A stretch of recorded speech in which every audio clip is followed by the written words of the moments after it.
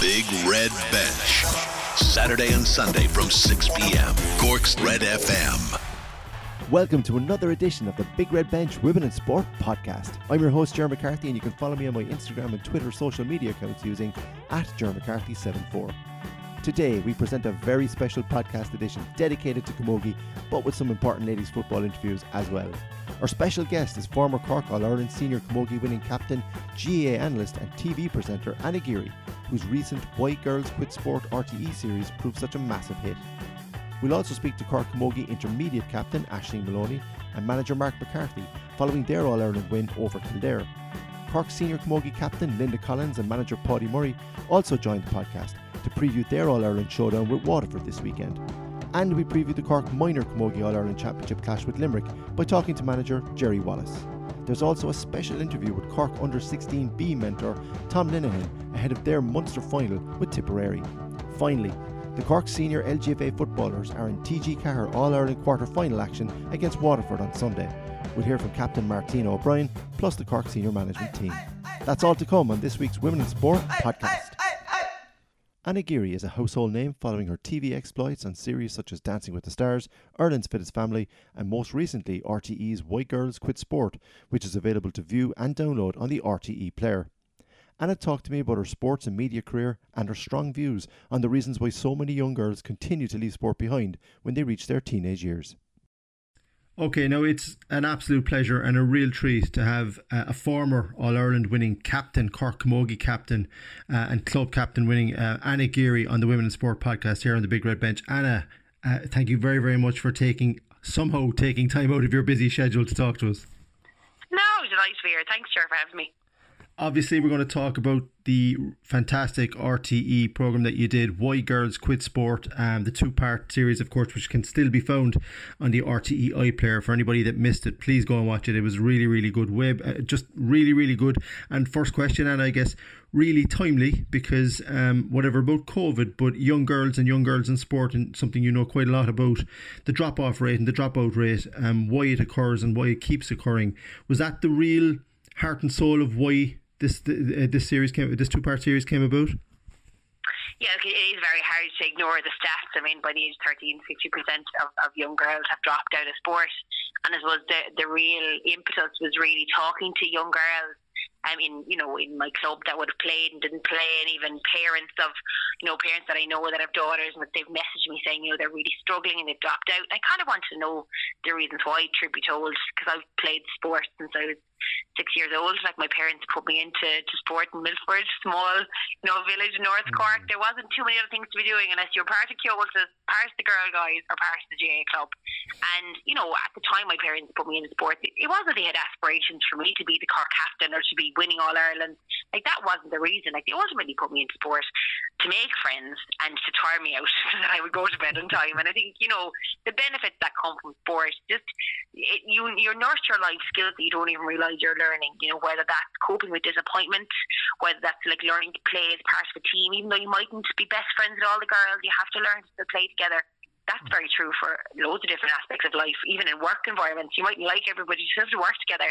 And I learned a lot from sport, and it started to break my heart just seeing the numbers of girls that felt that sport wasn't for them, and they felt that was a world they weren't allowed to be a part of because they had this preconceived idea of what a sporty person looks like. And that I found that the minute I met the group of girls from Ringsend College, the girls were either girls that had never identified as sporty or had no interest in it, or had once upon a time played sport when they were younger and had dropped out of it then as they moved into secondary school. And it was really the reason why the girls were the stars of the show, and the main focus was, if you want to find out why teenage girls drop out of sport, ask them. It's all well and good to have statistics and research and experts, and they obviously play a massive part. But we don't know what it's like to be a teenager in 2021. So it's like, ask them what it is that they feel are barriers. And they were so honest and so frank. And for anyone that saw the documentary, you obviously saw a lot of that. But there was many other parts that obviously due to editing and you had to cut. They were so willing to give us their opinion, right down to how comfortable they felt in gear and certain what they had to wear. And we saw the Norwegian beach handball team and how they were fined for taking a stand with feeling that what they were wearing didn't enhance their performance or they weren't comfortable in it. And even small things like white shorts. white shorts for a teenage girl it's a very uncomfortable place to be in, even white shorts for a female athlete at any age. So it's about breaking down the barriers. And the more I got to know the girls and understand why they didn't feel sport was for them, the more I realised, sport should be for everybody. And are we losing sight of what sport is really meant to be in our lives? And I'm not talking for the elites. I'm just talking for the 99% of the population that maybe have no aspirations to be an Olympian or an inter-county player or a rugby player. They just want to do it for recreational purposes and for social purposes. Can I, just on that, and that's very well said, can I ask, because researching this interview, before we got to this interview, I came across something that you said. You had a bit of a light bulb moment, and you actually, as a former All-Ireland winning captain and club captain, were questioning yourself that back in the day, were you too strong on people? Were you too harsh on people? You found yourself, whilst developing this series and producing it, that you found asking those very questions.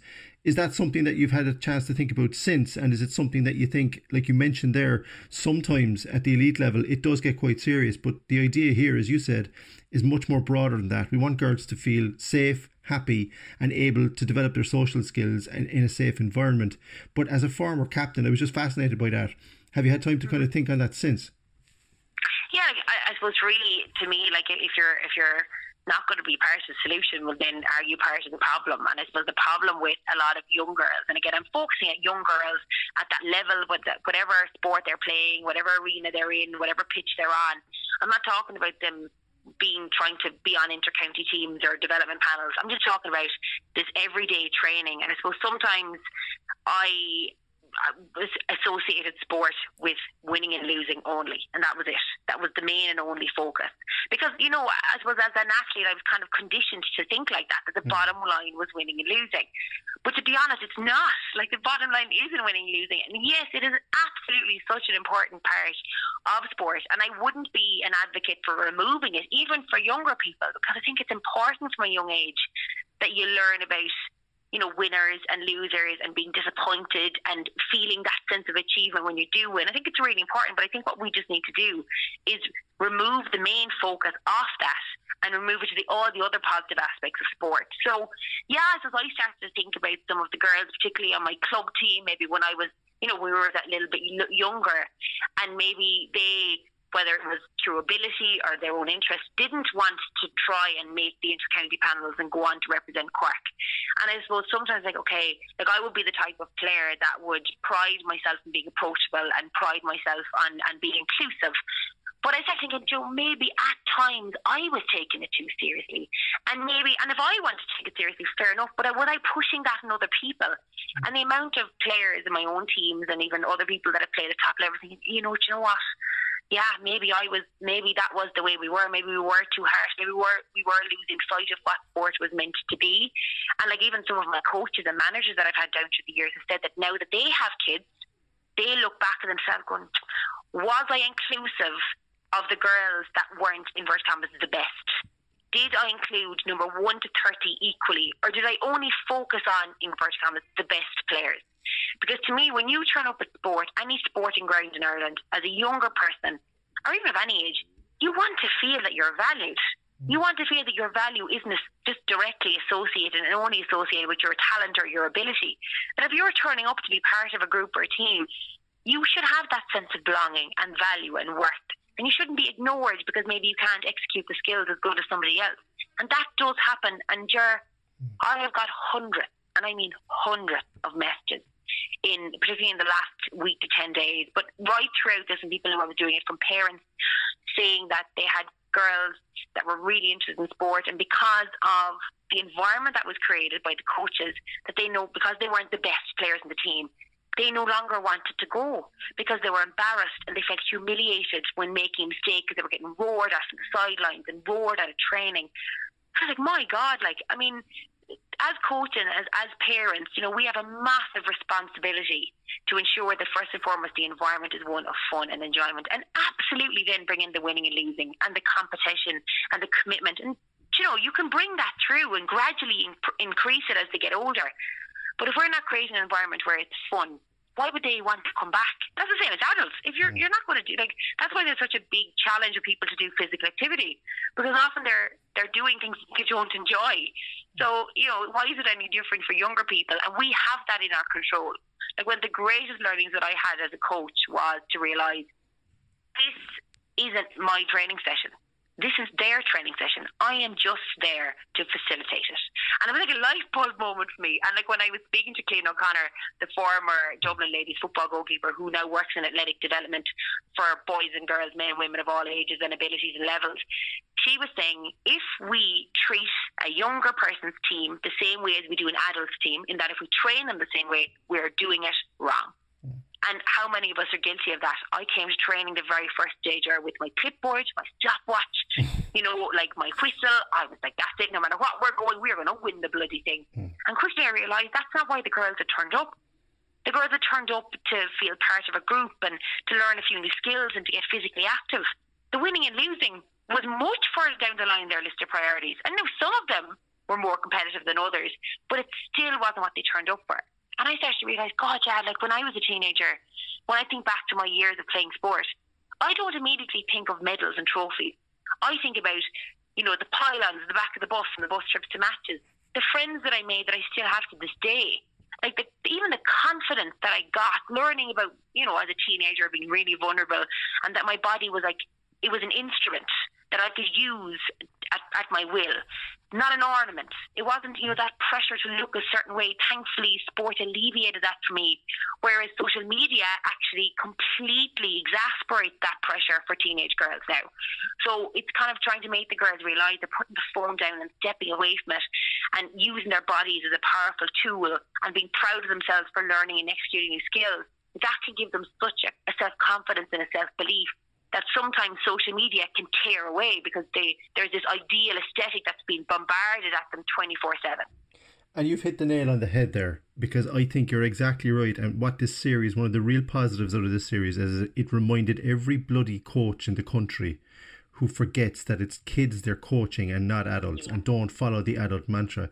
I just wanted to also very briefly, before we finish, mention the real heroes of this, and fair play to you and the producers for putting them centre stage, were the Rings End Girls. And just the way, I think, even over just 2 episodes, they as you said, they weren't afraid to offer an opinion, but you could see the change and you could see the growth and you could see the fact that I know COVID was a huge hindrance to you in producing this, so fair play for getting it done.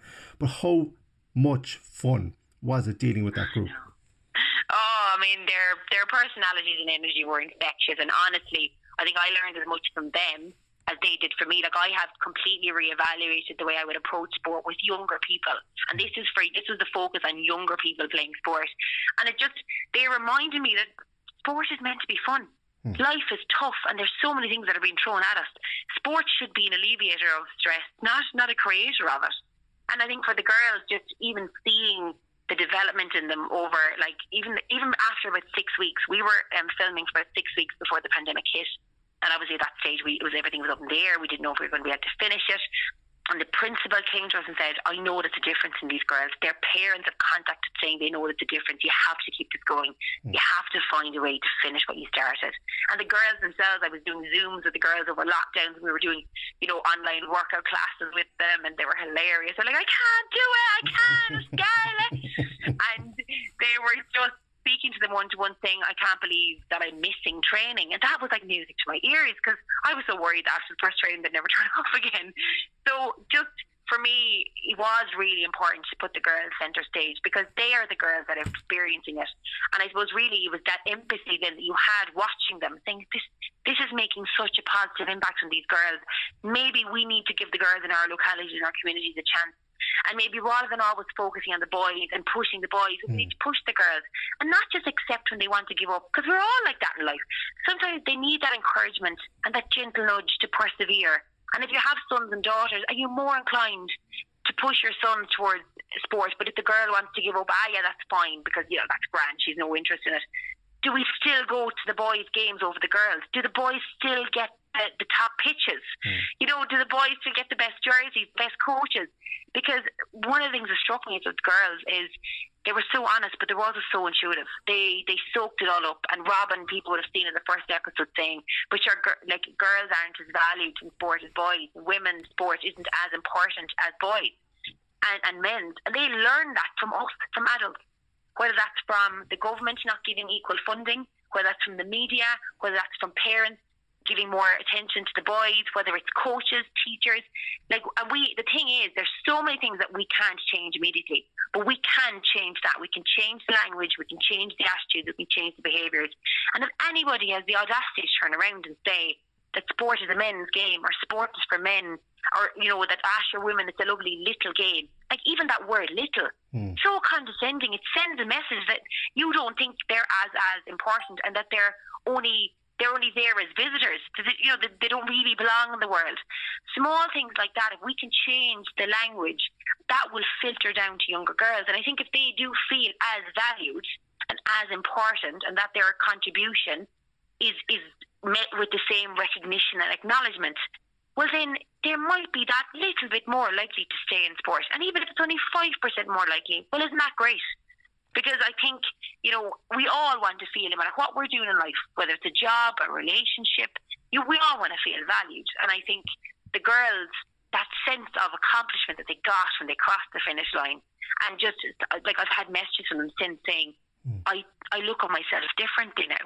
You know, that the confidence that they gained from it. And to me, that's one of the greatest things sport gave me. When you're on a pitch and there's a ball coming at you, you have to back yourself that you're going to win that ball. You know, because if you don't, then you don't have a chance in hell of winning it. So it's that self-belief, and like that, we all need that in life too. And I think, like, that's why sport is so much more important than winning and losing. It's so much more important than trophies. And might I add as well, George, just before I finish, you know, I'm speaking a lot about the things that coaches and parents can do to change the environment, to make it more facilitating for younger girls and boys. But I also think we need to look at those coaches that year after year have great retention rates. And year after year, they get the same numbers coming back through the gate to their training sessions. They should be lauded and praised just as much as the coaches that bring back the trophies. Yes. Because if you bring back a trophy with an under-12 team at the expense of 50% of those girls or boys dropping out the following year, what good was the trophy? So to me, we now need to nearly redefine what success is for younger people's sport. And look at the coaches that are doing it right. Again, I got loads of messages. People, we have a coach in our club and she trains the under-14s, and they skip through the gates to her. They absolutely love her. Amazing.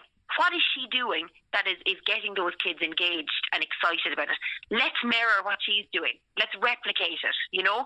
And I think that's the kind of stuff that we need to be teaching in the coaching qualifications. Is, you know, it's really important, your approach. And if you have, as a coach and a parent, an opportunity to have such a positive impact. Like, when I think back of coaches down to the years that I've had, oh my God, like the coaches that I've enjoyed coming to their trainings, like, I'll be forever in my debt to them. But equally, I also remember the coaches that didn't make it enjoyable. And, you know, I would probably be crossing the street just to avoid them because they had that kind of an impact on me. So for any coaches or parents listening, you can actually make a change, whether you think it or not. You can actually make a real difference in younger people's lives if you just create the environment where they feel safe and comfortable and have a sense of belonging. And like that, to me, is what we should be focusing on. And great, the winning news is fine, but sure, you know yourself, in any competition or tournament, there's only going to be one winner. And it shouldn't be a case that if you're first, you're last. You know, there has to be other, I suppose, markers of success as well in the year. Otherwise, why would any of us do it? Again, brilliantly said. We've gone way over the allotted time, but I have just one last very quick question I've always wanted to ask you. You made the transition from dressing room, inter-county dressing room, to TV. So Why Girls Quit Sport, Dancing with the Stars, Ireland's Fittest Family, and you're very, very busy, and you're a person who's in the media quite a lot. I know you miss playing, Anna. I know you do, but how often does it drift into your mind? Those days playing for Cork, those days playing for Milford, how often, despite all the work and all the success, and congratulations on that, your analysis as well with RT Sport, how often are you looking out in that pitch going, and does it drift into your head going, I wish I was back out there? Oh yeah, no, I haven't hung up the hurley entirely. Like, I mean, when COVID and everything hits and I moved to Kildare, I still plan on running out in the pitch, maybe even hobbling out in the pitch at the stage because my body's so old in Camogie years.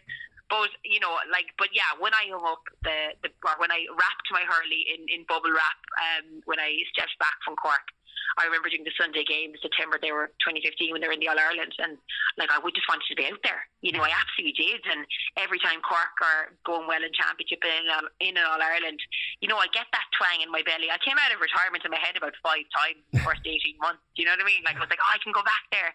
But I suppose really it's not just about being able to be back there. It's also about the commitment that comes with it. And I was somebody that if I was in it, I was all in it. I was 100% in it, because at that top level you need to be.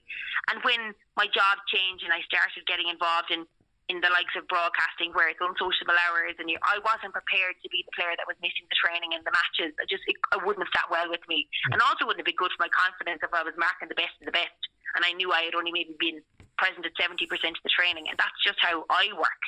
But yeah, when I look back again to those days, of course I've had such success with the team, and will be forever grateful to Cork for what it's given me, and given me a hell of a lot more than I've given it back.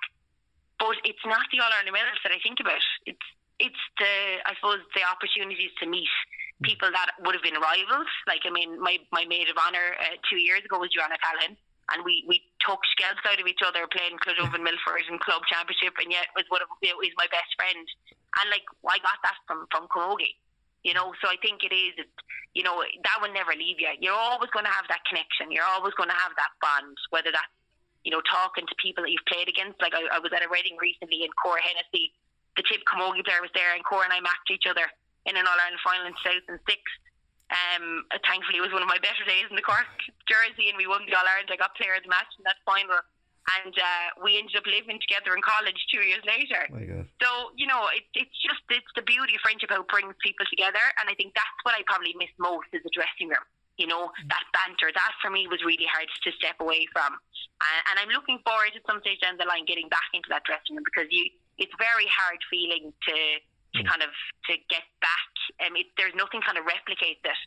And I think, people are very lucky and privileged to be in those dressing rooms. And I suppose we then just want to make sure that there's a right kind of vibe and energy in those dressing rooms, because sometimes we forget that sport is meant to be fun. Even as adults, we can take it a bit too seriously. And, there are so many other things going on in our lives. Go step out on that pitch and be grateful to be out there, because there's so many people that would love to be in Cant. Why Girls Quit Sport is still available on the RTÉ iPlayer. If you haven't had a chance to watch it, I encourage everybody to go and see it. If this interview isn't enough of a selling point, I don't know what is. Anna Geary, it's as always a pleasure to speak to you. Continued success and happiness on and off screen for you in the coming years. Keep up the great work as well. You've been long and active covering women's sports before a lot of other people were doing it. So fair play. Keep up the great work. Appreciate that. Thank you very much, Anna. Thanks, Jerry. The Big Red Bench. Game on. Saturday and Sunday from 6 p.m. Cork defeated Kildare 115-07 in their opening All-Ireland Intermediate Camogie Championship Group 2 fixture last weekend. I got captain Ashling Moloney and manager Mark McCarthy's reaction to that win, plus their thoughts ahead of this Saturday's All-Ireland clash with Antrim. OK, Cork Intermediate Camogie captain Ashling Moloney was on the pitch today for a very, very important win for Cork. They got off to their All-Ireland Intermediate Camogie Championship campaign off to a very, very important and good start, defeating Kildare 115-07 in Group 2 in Hawkfield. Ashling, it looks like it was a very warm day. It seems like it was a very humid day. Were the conditions difficult for the players in what was an important win? Yeah, they were. It was very, very hot, and the pitch was very, very hard as well. So I think we kind of had to judge the bounce and be careful not for the ball not to go over our head and that. And in the second half, we played against a strong enough breeze that was taking the ball towards the sideline. So we just had to be careful of that as well. And certainly in this heat, I think we're not really built for the heat. But to be fair, we had prepared well and drank loads of water and stuff. So I think we had ourselves well ready for today. You had to be, Ashling. This is a good Kildare team you beat. That's it, exactly. We knew that coming up to Kildare today we were going to have a battle on our hands, and I think in the opening 15 minutes we knew we were well and truly in a battle. Kildare left nothing. They hit us hard and they pushed up on us, especially in the first 15 minutes, so we knew we had a battle on our hands, but I think we just took to our game plan and pushed on, and we got the scores, and ultimately at the end of the day I suppose that's what you want, to get the scores, and it showed on the scoreboard at the end of the day. Indeed it did. You had a good range of scorers as well. We don't normally pick out individuals. I mean, obviously Rachel O'Shea's 7 points were very important, as was Kate Wall's 1-2. Yeah, it's brilliant. As you say, it's great that we don't normally have to pick out individuals, but it's brilliant for Kate and Rachel have gotten us off to such a great start today, and I think quite a lot of her scores as well, which is absolutely brilliant. You know, the more people you can see scoring is great. I suppose that builds confidence too for all of the scorers, and I suppose it builds confidence for the backline too, because we know when the ball is going up, there's a good chance of it going over the bar. Indeed, and from your own point of view, Ashling, you don't get much of a rest now. You're back into training early this week, and then Antrim and Kilkenny to come. Yeah, absolutely. Back to training now on Monday night, and we have Antrim in Cork next Saturday again. Antrim will definitely be a very, very tough match. They're beaten All-Ireland finalists from last year, so we know that it's going to be a very, very hard battle next weekend. And ultimately, I suppose if us as a panel, or we as a panel, have designed on winning an All-Ireland, I suppose these are the teams that we have to beat. So next weekend is a very, very important game on our in our site. So I suppose this week is just preparing and having a look at Antrim and seeing how they're going to set up and just putting our plan in place and being ready as best we can for next Saturday. And how important is conditioning at this point of the season for you, Ashling? Obviously, you've come through a league campaign, you've come through Munster, albeit just the loss to Tipperary. But considering the hot weather and the heavy pitches, this really does know is where your individual players' conditioning comes into the reckoning, and you need to be at, if at all, tip-top shape. Oh, absolutely. This is the time when we have to put in all of the work, and I suppose we have to be ready for every Saturday now. These are the games that count. You know, the league is over now, and now it's do or die. We've 3 matches and we've 3 chances to top our group and progress to an All-Ireland semi-final, and ultimately that's where we want to be at the end of the year and giving ourselves the best chance to play in Croke Park in September. So it's really important that every single girl is in tip-top shape and ready to go every weekend. Last Saturday, an excellent win for the Cork Intermediate Camogie team under Ger McCarthy, getting off the mark in the All-Ireland Championship against Kildare in pretty hot conditions. Mark, first and foremost, congratulations. A very, very good win. And were the conditions quite difficult today for the players? Thanks very much, Ger. It was challenging. You know, the pitch was firm. It was tough out there in terms of temperatures as well. We were looking forward to the water break, you know, getting them in and getting them fueled up again. But definitely the pitch played its part. There was a lot of swiddling cuts and a lot of stoppages. So look, going forward, I suppose just keep an eye on the conditions. It's going to be changeable, but the same for both teams. You got scores at crucial times, as you always need in these types of matches. But what were you most pleased with from your squad's performance today? I suppose just the cohesion, really. You know, the girls worked the ball, transitioned up from defence into attack nicely. We worked on a couple of things there in training, and it's to pick out those key forwards there. Just making sure that we're keeping the scoreboard ticking over, because in previous games we had lulls where we mightn't score for 10-15 minutes. So pretty happy overall with how we responded to a physical Kildare team for the first 5-10 minutes. Yeah, because you had quite a lot of groundwork done, obviously, with your league campaign and bring it into this. But what did you do in between the league and the championship in terms of what were you kind of honing in on in terms of your preparation? Honing in now is really just getting the basics right. We had a disappointing result against Tipperary a couple of weeks ago in the Munster final. Leading into the Munster final, look at going straight into a once-off match. Really, we were very much cut in the half that day, and it was about getting the mindset right. So a lot of what we worked on now is just getting the minds clear going into the games, get the basics well, and in terms of structure, then, you know, having a clear pattern that all players, no matter if they're number 30 on their back or 16 or number 1, you know, they all know exactly what they're doing. Aside from that Munster game, though, the league campaign, did it give you a sense of your strongest 15? And if so, were you able to utilise that today, or are you always picking from that panel of 30 and just going with whoever the opposition are? That's it. We're always picking from the panel of 30. We have great strength and depth there. So nailing down that 15 and sticking with a 15 might be the case for other teams, you know, but not for ourselves there now.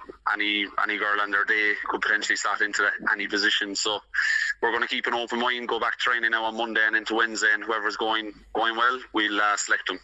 Yeah, because you don't have much time to rest. This is the good thing about this All-Ireland Championship for you, Mark. You've got Antrim next, and then you finish off the group against Kilkenny. 3 games coming thick and fast, but that's what your players, and that's probably what yourself you like the best. Exactly. You can build momentum there. Also, it's quite challenging if you do have a loss, but it's really now build on today. The next couple of weeks will be difficult. There's no doubt Antrim are one of the best teams in the country, as are Kilkenny. So it'll be a challenge, but it's one that we've been working for the last number of months.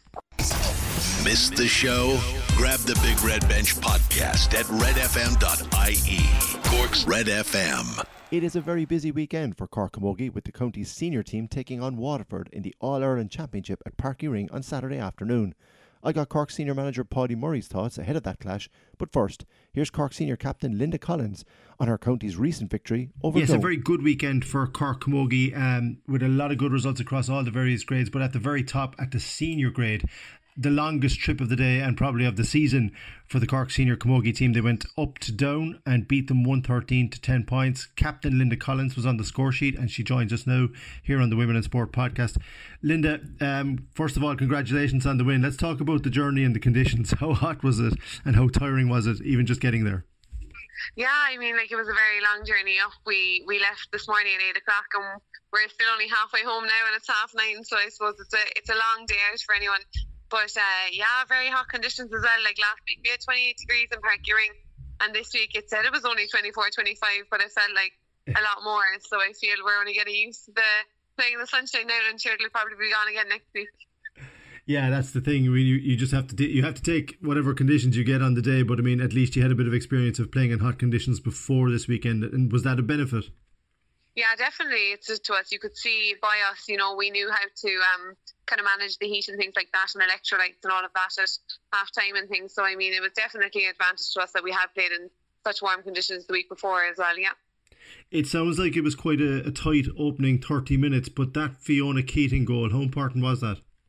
Oh, brilliant. And she beat about 6 defenders when she was going in. So it was great. And yeah, we really needed it at the time. They were playing about 9 or 10 in their defence. So it was really clogged, but fair play to the half back line and everything. They started to take their frees from outside. So it was, really well done. I feel we had to kind of change a few things, but it was good. We adapted well, and I feel players really managed well and coped well with the blanket defence as well. So it was good. Yeah, and considering the scoring hasn't been a problem. 219 against Dublin, 113 away from home in tough conditions in both occasions. You'll be hoping to carry that kind of scoring form into the final group game against Waterford. Yeah, definitely. I suppose you're kind of trying to try something different all the time and build on what we've learned all the time as well.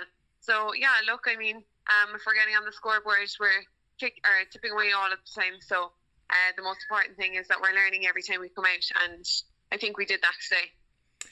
We talked about conditions, but how important has it been? And we spoke to Ashling Moloney, the intermediate captain, asked her the same question, so I'm going to ask you this as well, Linda. But conditioning of the players, of the individual players, it's vital now at this time of the season, not just with the conditions, but the fact they're starting to hit the home straight of the All-Ireland Championship.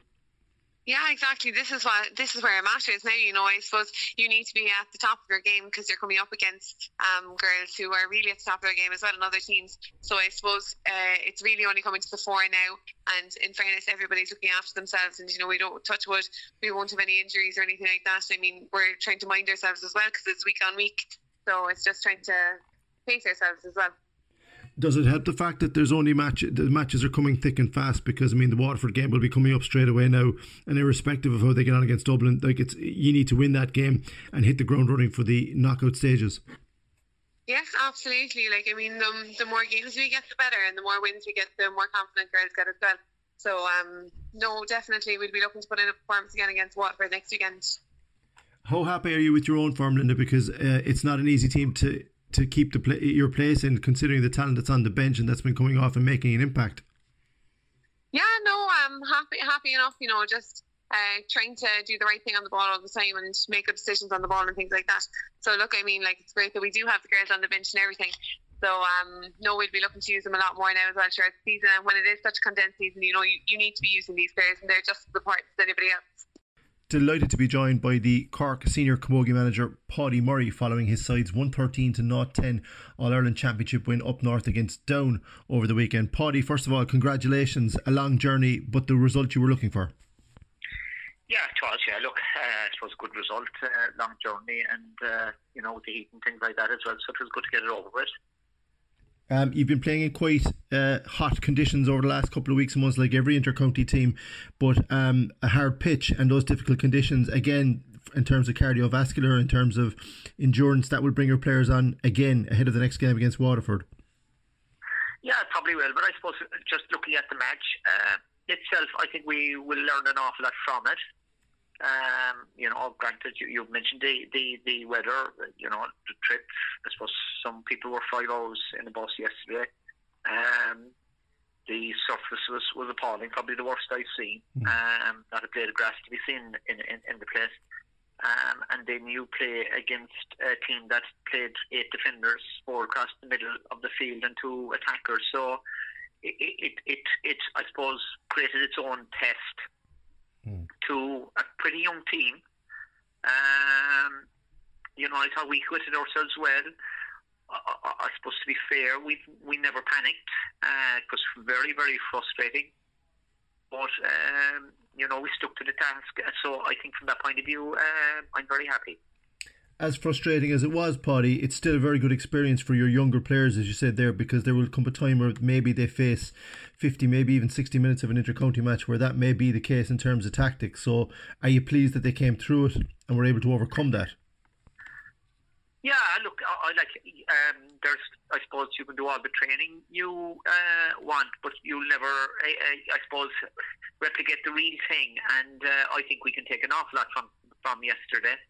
And I suppose when we come to the latter end of the year, and I suppose get down to the nitty gritty stuff, some of these games will become very frustrating, very tight.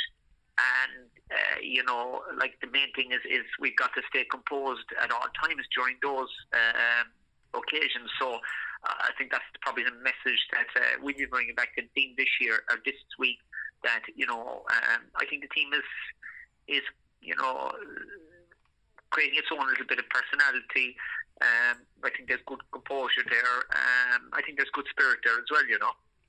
There definitely is, and what's also noticeable to me is the spread of scoring, that you're not over-reliant on one player in each of these games to get you over the line. I mean, Fiona Keating got 1-1, Katrina Mackey weighed in with 4, but there's a nice spread of the rest of the team that when the chips are down and somebody may not be getting the space, other forwards seem to be able to step in and keep that scoreboard ticking over, which is just as important heading towards the latter stages of the championship.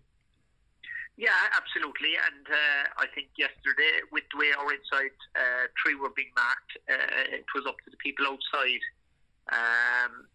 to get on the scoreboard, and I suppose to work it into the scoring zones. I thought we did that well enough. I suppose, look, if you really wanted to be critical with us, you'd probably say we should have probably maybe tagged on maybe 4 more points, but I think you've got to... I suppose the ground didn't allow people to pick a ball fast. Took 2, 3, 4 attempts sometimes. Free taking as well. It was next to impossible to lift the ball off the ground. So I think those things have to be taken into account. So look, I suppose watched back the match, and the more I'm looking at it, I thought I think other teams we'd have gone in the past and we'd have blown up. So yeah. I'm quite happy with it. And just finally, looking ahead to Waterford, your final group game in this All-Ireland Championship, you played them back at the end of May and you got the win down in Walsh Park and put up 3-15. Obviously, you want a similar result, but what are the key things you're looking for out of this? I suppose again, we working off a system. We have our own, I suppose, targets we want to hit match day. And we've talked to girls during the group stages that we're playing against ourselves. We have certain targets we want to hit match day, and it'll be no different the next day. Funny enough, it'll be winner take all. So Watford will be coming to win the game as well, and whoever wins will finish top of the group. So it's important that we finish top. The Big Red Bench. Saturday and Sunday from 6 p.m. The Cork Under-16 B Camogie panel registered a terrific 2-11-1-2 Munster Championship semi-final win over Clare at Castle Road last Sunday. A young panel, drawn from a huge range of Cork clubs, will now contest this year's Munster Under-16 B decider with Tipperary. Team mentor Tom Lenihan joined us on the Women in Sport podcast to talk about a talented group of up-and-coming camogie players. Now, we're absolutely delighted to be joined by one of the mentors of the Cork Camogie Under-16 B squad, who had a fantastic result against Clare in the Munster Under-16B Championship on Sunday evening. Tom Lenihan from the Ballinaura Club joins us. Tom, welcome to the show. Thanks, Ger. Congratulations, first of all. Obviously, this is a second under-16 team that Cork field in Camogie, but you had a great win over Clare to reach the Munster final. How pleased were you with the performance? The performance, I suppose, Joe, we were very pleased with it. As you know, as you mentioned there, it's our second team. We've been with the girls probably now for about 6 or 7 weeks, and what we focus on them really was, as you put it there, performance. And for them to come out tonight, first time really together in a proper competitive game, and to put in the level of work rate and teamwork that they did was very, very pleasing, I suppose, for us, management of the team. Yeah, and that's the thing, Tom. A lot of counties struggle to get a panel of 30 for one Camogie inter-county panel, but such is the talent in Cork that not only able to field the second panel and squad, but a very talented one as well. Absolutely. I mean, when we look at putting it together, on our team, we've 19 clubs from the county represented. We've far-reaching down Clonakilty, back down as far as Buttevant, and everywhere in between. So there's no shortage of talent out there underage in Cork at the moment. I mean, I suppose that is down to the huge work being put in by clubs with the girls underage, and we can see it now coming through. And when we get to putting girls in for a Cork panel, it makes the job very easy for mentors for us, because the groundwork is done, and it's a matter of just putting the girls together, gelling them, and trying to get the performance out of them as a team on a night. And he certainly got that, because to put up 2-11 against any Clare team, no matter what grade it is, you must be doing something correctly. And you got 2 very important goals as well. Yeah, I mean, I suppose a bit of home knowledge maybe helped us as well, I'd say, in this one. In Castle Road, as you probably know, that there seems to always be a wind, so we kind of took our chances and we went with the advantage of the wind in the first half. And I mean, the scoreline looks nice, but it probably doesn't do credit to the intensity and the work of the game. I mean, first water break, we might have only 3 points to no score, but it was a huge battle. I mean, we took our chances with the advantage of the wind, which died in the second half for us, thankfully. But, it was just that intensity and work rate through it managed to probably just pull out the scores at the vital time. And as you mentioned, those goals, it was the lead up to half time. We were probably struggling to get enough of an advantage with the wind on the scoreboard, but those 2 goals proved vital for us when they came. How pleasing is it, Tom? Because I know it's not it's not just you. There's a big management team there and a lot of people, and also we have to mention Black Bee Investment, your sponsors as well. There's a lot of work goes in the background, even if it has been, people say 7 weeks, but that's a huge amount of work. And also you had to scour the county, as you said, to pick out the best players just to make a B panel. There's so much interest in Camogie and Cork now. It must be very gratifying for yourself to see the performance tonight and to get to a Munster final. It is. I mean, to get to, I suppose, when you get involved with sport as we do in Camogie with these girls, it is a pretty easy job for us, to be honest, Joe, because it's the girls. I mean, their attitude, their willingness, and they just want to play Camogie. I mean, we probably could field the third team, I would say, if we went looking for it in Cork. The level of interest at the moment that's out there in this age group. And I mean, we were together 6 weeks, training once a week is all we did. We didn't want to pull them too far from their clubs.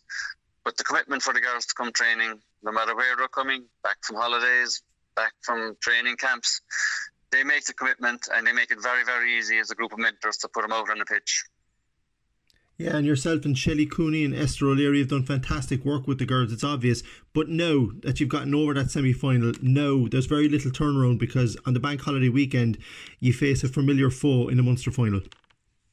That's correct. So final now is scheduled down for next Monday, and Tipperary, I believe, is our opponent for this one. Venue yet to be undecided, and we'll be hopeful maybe with the under-16As are also on a Munster final, so we might be hopeful of maybe getting a double header, which would be great for the girls to have a bit more support there. So yeah, look, we've only got 1 week, so we'll probably get the girls together once, work on a few little bits, and just probably try and tee them up and get them relaxed and ready to go again for next Monday. And just finally, Tom, from your own perspective, as you've said, the girls that you're working with are obviously very self-motivated.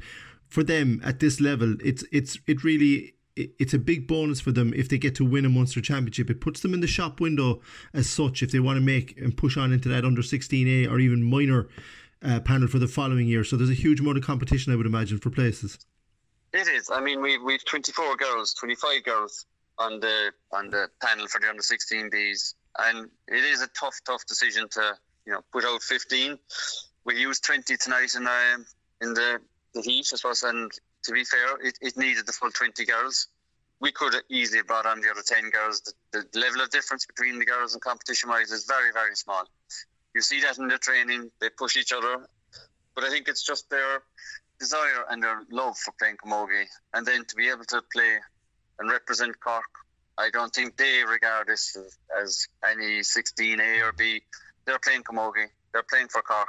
And of course, there's girls on this which I have no doubt will feature for Cork teams down the road. There's serious talent there with some of these girls. The Big Red Bench. Game on. Saturday and Sunday from 6 p.m. Jerry Wallace's Cork Camogie minor team defeated Clare in their All-Ireland Minor Championship opener last weekend.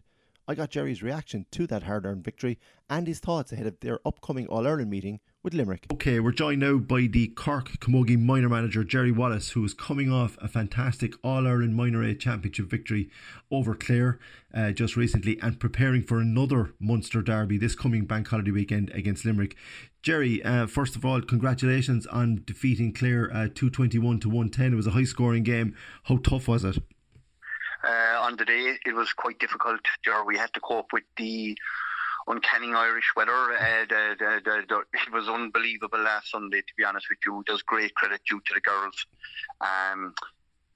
We were in Innis, in the Camogie grounds there, no shade whatsoever. The match started at 2 o'clock.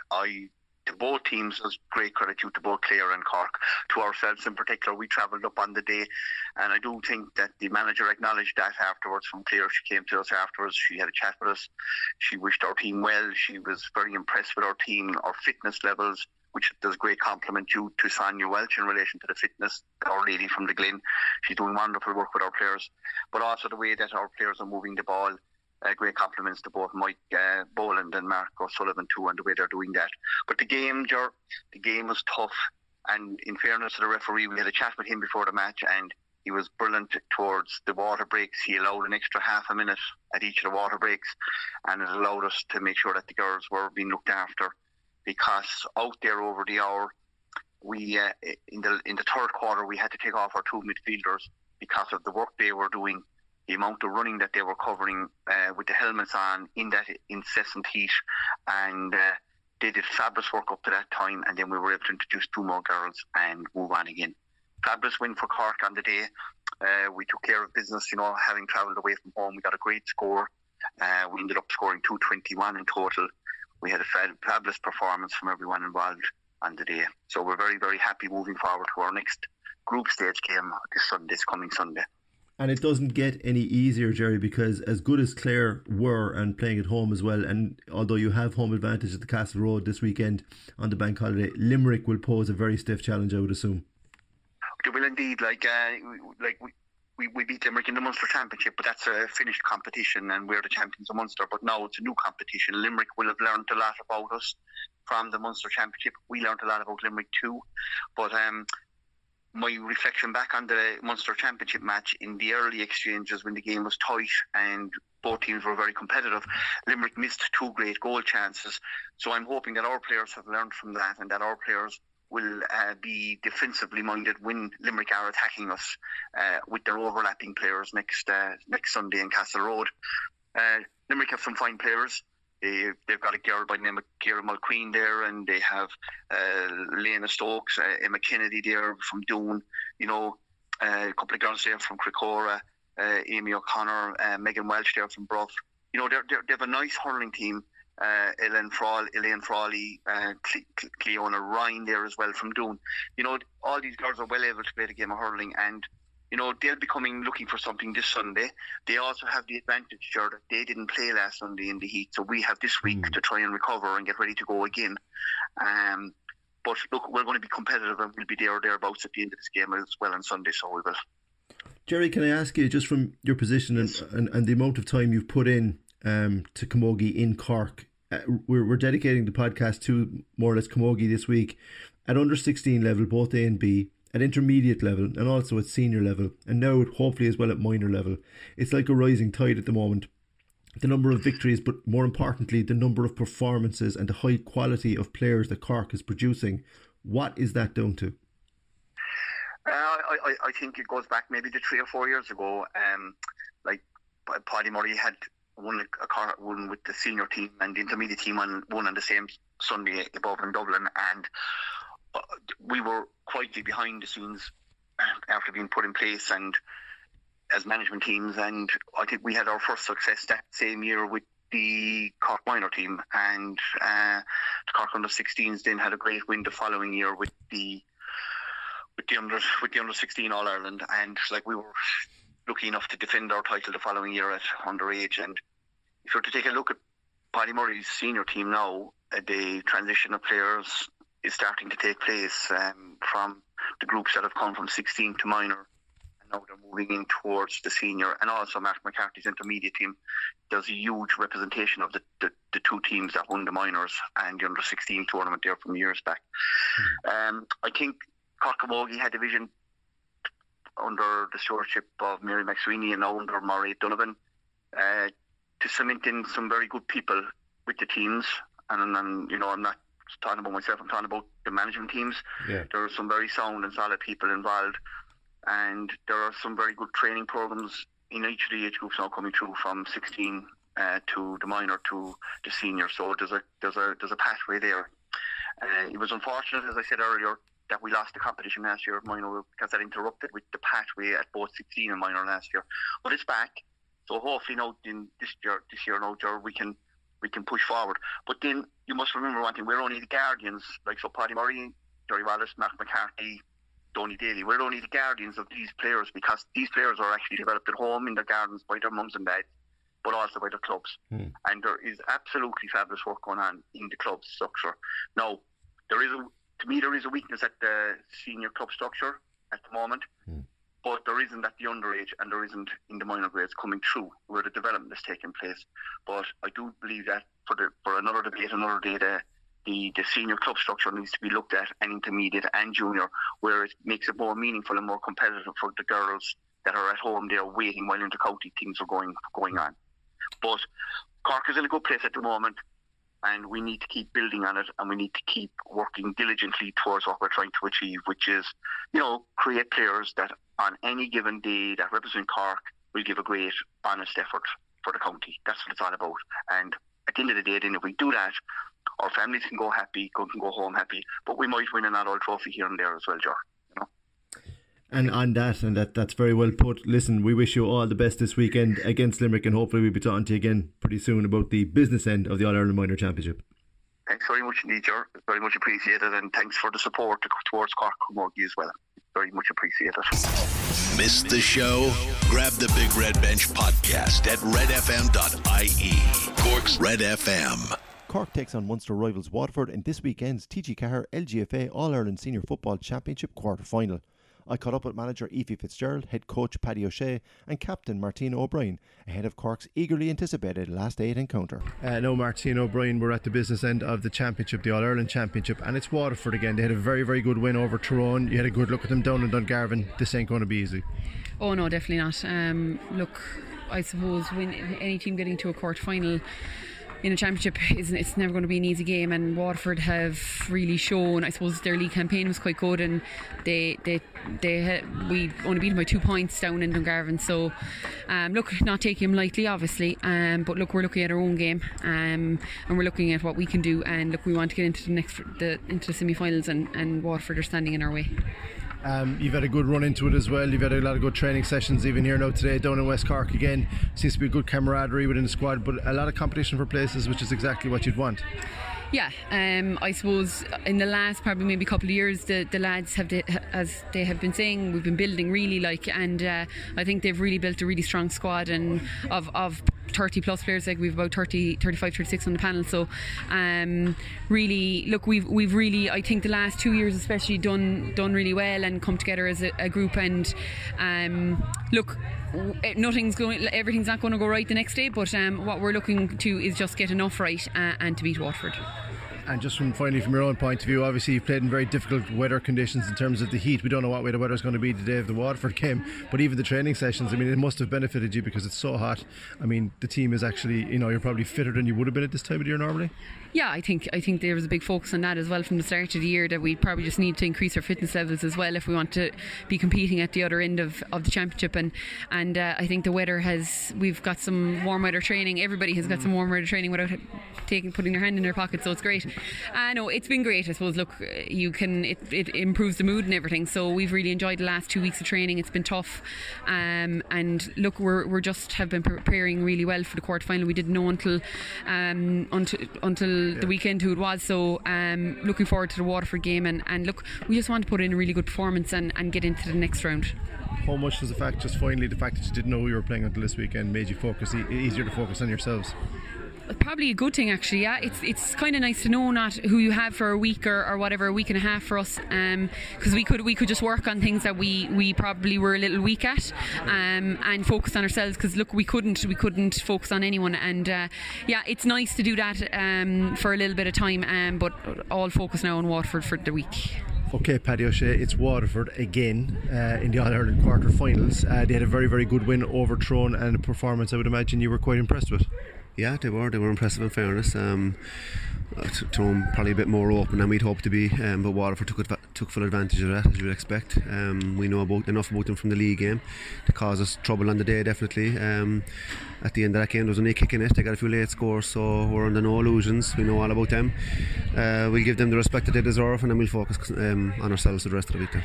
And we don't know where the match is just yet at this point in time, but irrespective of where it's at, you need a full 60-minute performance, because you saw Dungarvan, as you said, they're quite a good team and they're sticky and they ain't going to go away. Yeah, well, we're at the business end of the season now. We're quarter-final stage. We don't know what day the game is. We don't know where the game is. At this stage, I don't think it matters. As you say, we have to just focus on a complete 60-65 minutes of ourselves now for next week. You have a couple of injuries and a few niggling worries, I would imagine, coming into it. But other than that, is the squad pretty much full on? Yeah, the squad's very strong. We do have a couple of niggles, but we've been dealing with injuries and niggles since day one, and we're actually stronger now in terms of that scenario than we were earlier on. So we're actually very happy. There's very good momentum in the panel at the moment, actually. Yeah, you can see that, because it's the players that even have come on during the season, like Katie Quirk now is one example. Like, she's slotted in, Sive O'Leary slotted in. They can do a job for you if needed this weekend. Yeah, huge pluses, and all those young girls now with each training session, with each bit of game time, they're getting more and more confident in themselves and in their ability. And when you're young, coming into a panel like that, and you have the likes of Ciara O'Sullivan, you have Erla Finn across the dressing room, it could be a bit daunting, and that's wearing off now an awful lot lately, thank God. And they're starting to back themselves more and more. Right, Ephie Fitzgerald, it's Waterford in the All-Ireland quarter-finals. You've already had a good look at them down in Dungarvan. They gave you a really tough match that day, so you know what to expect, and this is not going to be easy. No, it's quarter-final of an All-Ireland, so it's definitely not going to be easy. I went to see them yesterday against Tyrone, and they gave a very impressive performance, particularly in the second half. We know what they bring to the table. They're very fast, they're excellent footballers. They're not the biggest team in the world, but they'll test you. But I think we've come on a long way from that day below, and I mean, we were 10 points up with I think with 10 or 12 minutes to go, and we left a slip which we were very disappointed with, and that could be a blessing in disguise for us now as well. It's a lesson that we can't take our foot off the pedal either. So but it's something we're looking forward to. Our aim was to be in the knockout stages. We did that last week comfortably enough, and whoever you play for from now on is going to be difficult. Obviously we'll be overwhelming favourites to win it, but but I think our preparation has been excellent. Obviously we have a few niggling injuries there and stuff now, but hopefully they'll clear up, and if we have a clean bill of health, and I think we have a very strong panel to pick from going forward. We talked about the fact that you had the extra week, the fact that you played your first two group games first. That has been a benefit now? Well, it has in terms of injuries, particularly. Girls have picked up a lot of niggles. Like, we've trained so hard over the last month, and with the grounds being hard, and the pitches now are bone dry, and hydration can be a problem. So we have a few niggles in terms of hamstrings and that. But all in all, I think I've never seen us fitter. So from that point of view, we're very confident. But it's just bringing that performance on the day. When it's knockout football, anything can happen. And as I say, Waterford will be full of beans now after a comprehensive win over Tyrone yesterday. So, but we just focus on ourselves and we concentrate on what we're trying to do ourselves. And if we do that and if we play to our potential, then I think we have every opportunity of winning. How happy are you the fact that you've got so many? To me, anyway, you've got so many additional options up front. Katie Quirk has come in, Cy O'Leary's come in, Emer Scally's returned. They're just 3 names, but you've got established players coming back from injury. Is it a nice problem to have as a manager now, looking at what way you're going to set up for that Waterford game? Well, it is. I think it increases the intensity in training, and nobody knows who's going to be starting. Probably least of all ourselves, to be honest about it. But we try and pick on form, but also we have to be protective of Dirna's is back after a fairly serious injury. So she got 15 minutes the last day, and hopefully we'll be able to give her a little bit more next week. So all in all, when you look at our aim at the start of the year, as I said to you, Ger, was that we wanted to increase the strength of our panel. And I think you can see from training, the training, there's a real bite in training, and everybody is pushing individually to try and get on the team. And when you do that individually and collectively, if we can up it by 5 or 10%, and I think we'll be difficult to beat. Does the fact that you didn't take your foot off the gas, as you mentioned earlier on, especially against Tip in such swelteringly hot conditions that day at Tipperary Town, that's a real bonus for you, because you're looking on the pitch and you're seeing players now, not only in the AVB games but in the actual matches themselves, putting their hands up and not relenting. Yeah, well, I think that was the beauty of the panel again. We brought on 4 or 5 girls the last day, and the difference they made. They weren't really particularly worried about what the score was. They just wanted to go and make a mark for themselves. And when you look at the contributions of the girls that came on, you will be saying that we have a very, very strong panel. So I think we'll need that going forward. It's no longer the case where you can, particularly in the modern game, where it's so fast, and people are you need to be physically very, very fit. So if you're playing the half hour line, half back line, it's very difficult to last the hour. So it's comforting for us to know that we have girls who can come in and do equally as good a job as the ones that are there, and that was our aim to start the year. And as I say now, it's probably the strongest panel we've had since 2016, I would say, and that augurs well for us, I hope, going forward. That's it for another Big Red Bench Women in Sport podcast. Remember to subscribe to the Big Red Bench on Spotify or Apple Podcasts. You can also listen online at redextra.ie. Don't forget to tune in to the Big Red Bench with Rory O'Hagan, Colm O'Sullivan and Valerie Wheeler between 6 and 7 p.m. on the radio every Saturday and Sunday. Follow the Big Red Bench across all our social media channels, as well as visiting our official website, redfm.ie. The Big Red Bench, Saturday and Sunday from 6 p.m. Cork's Red FM.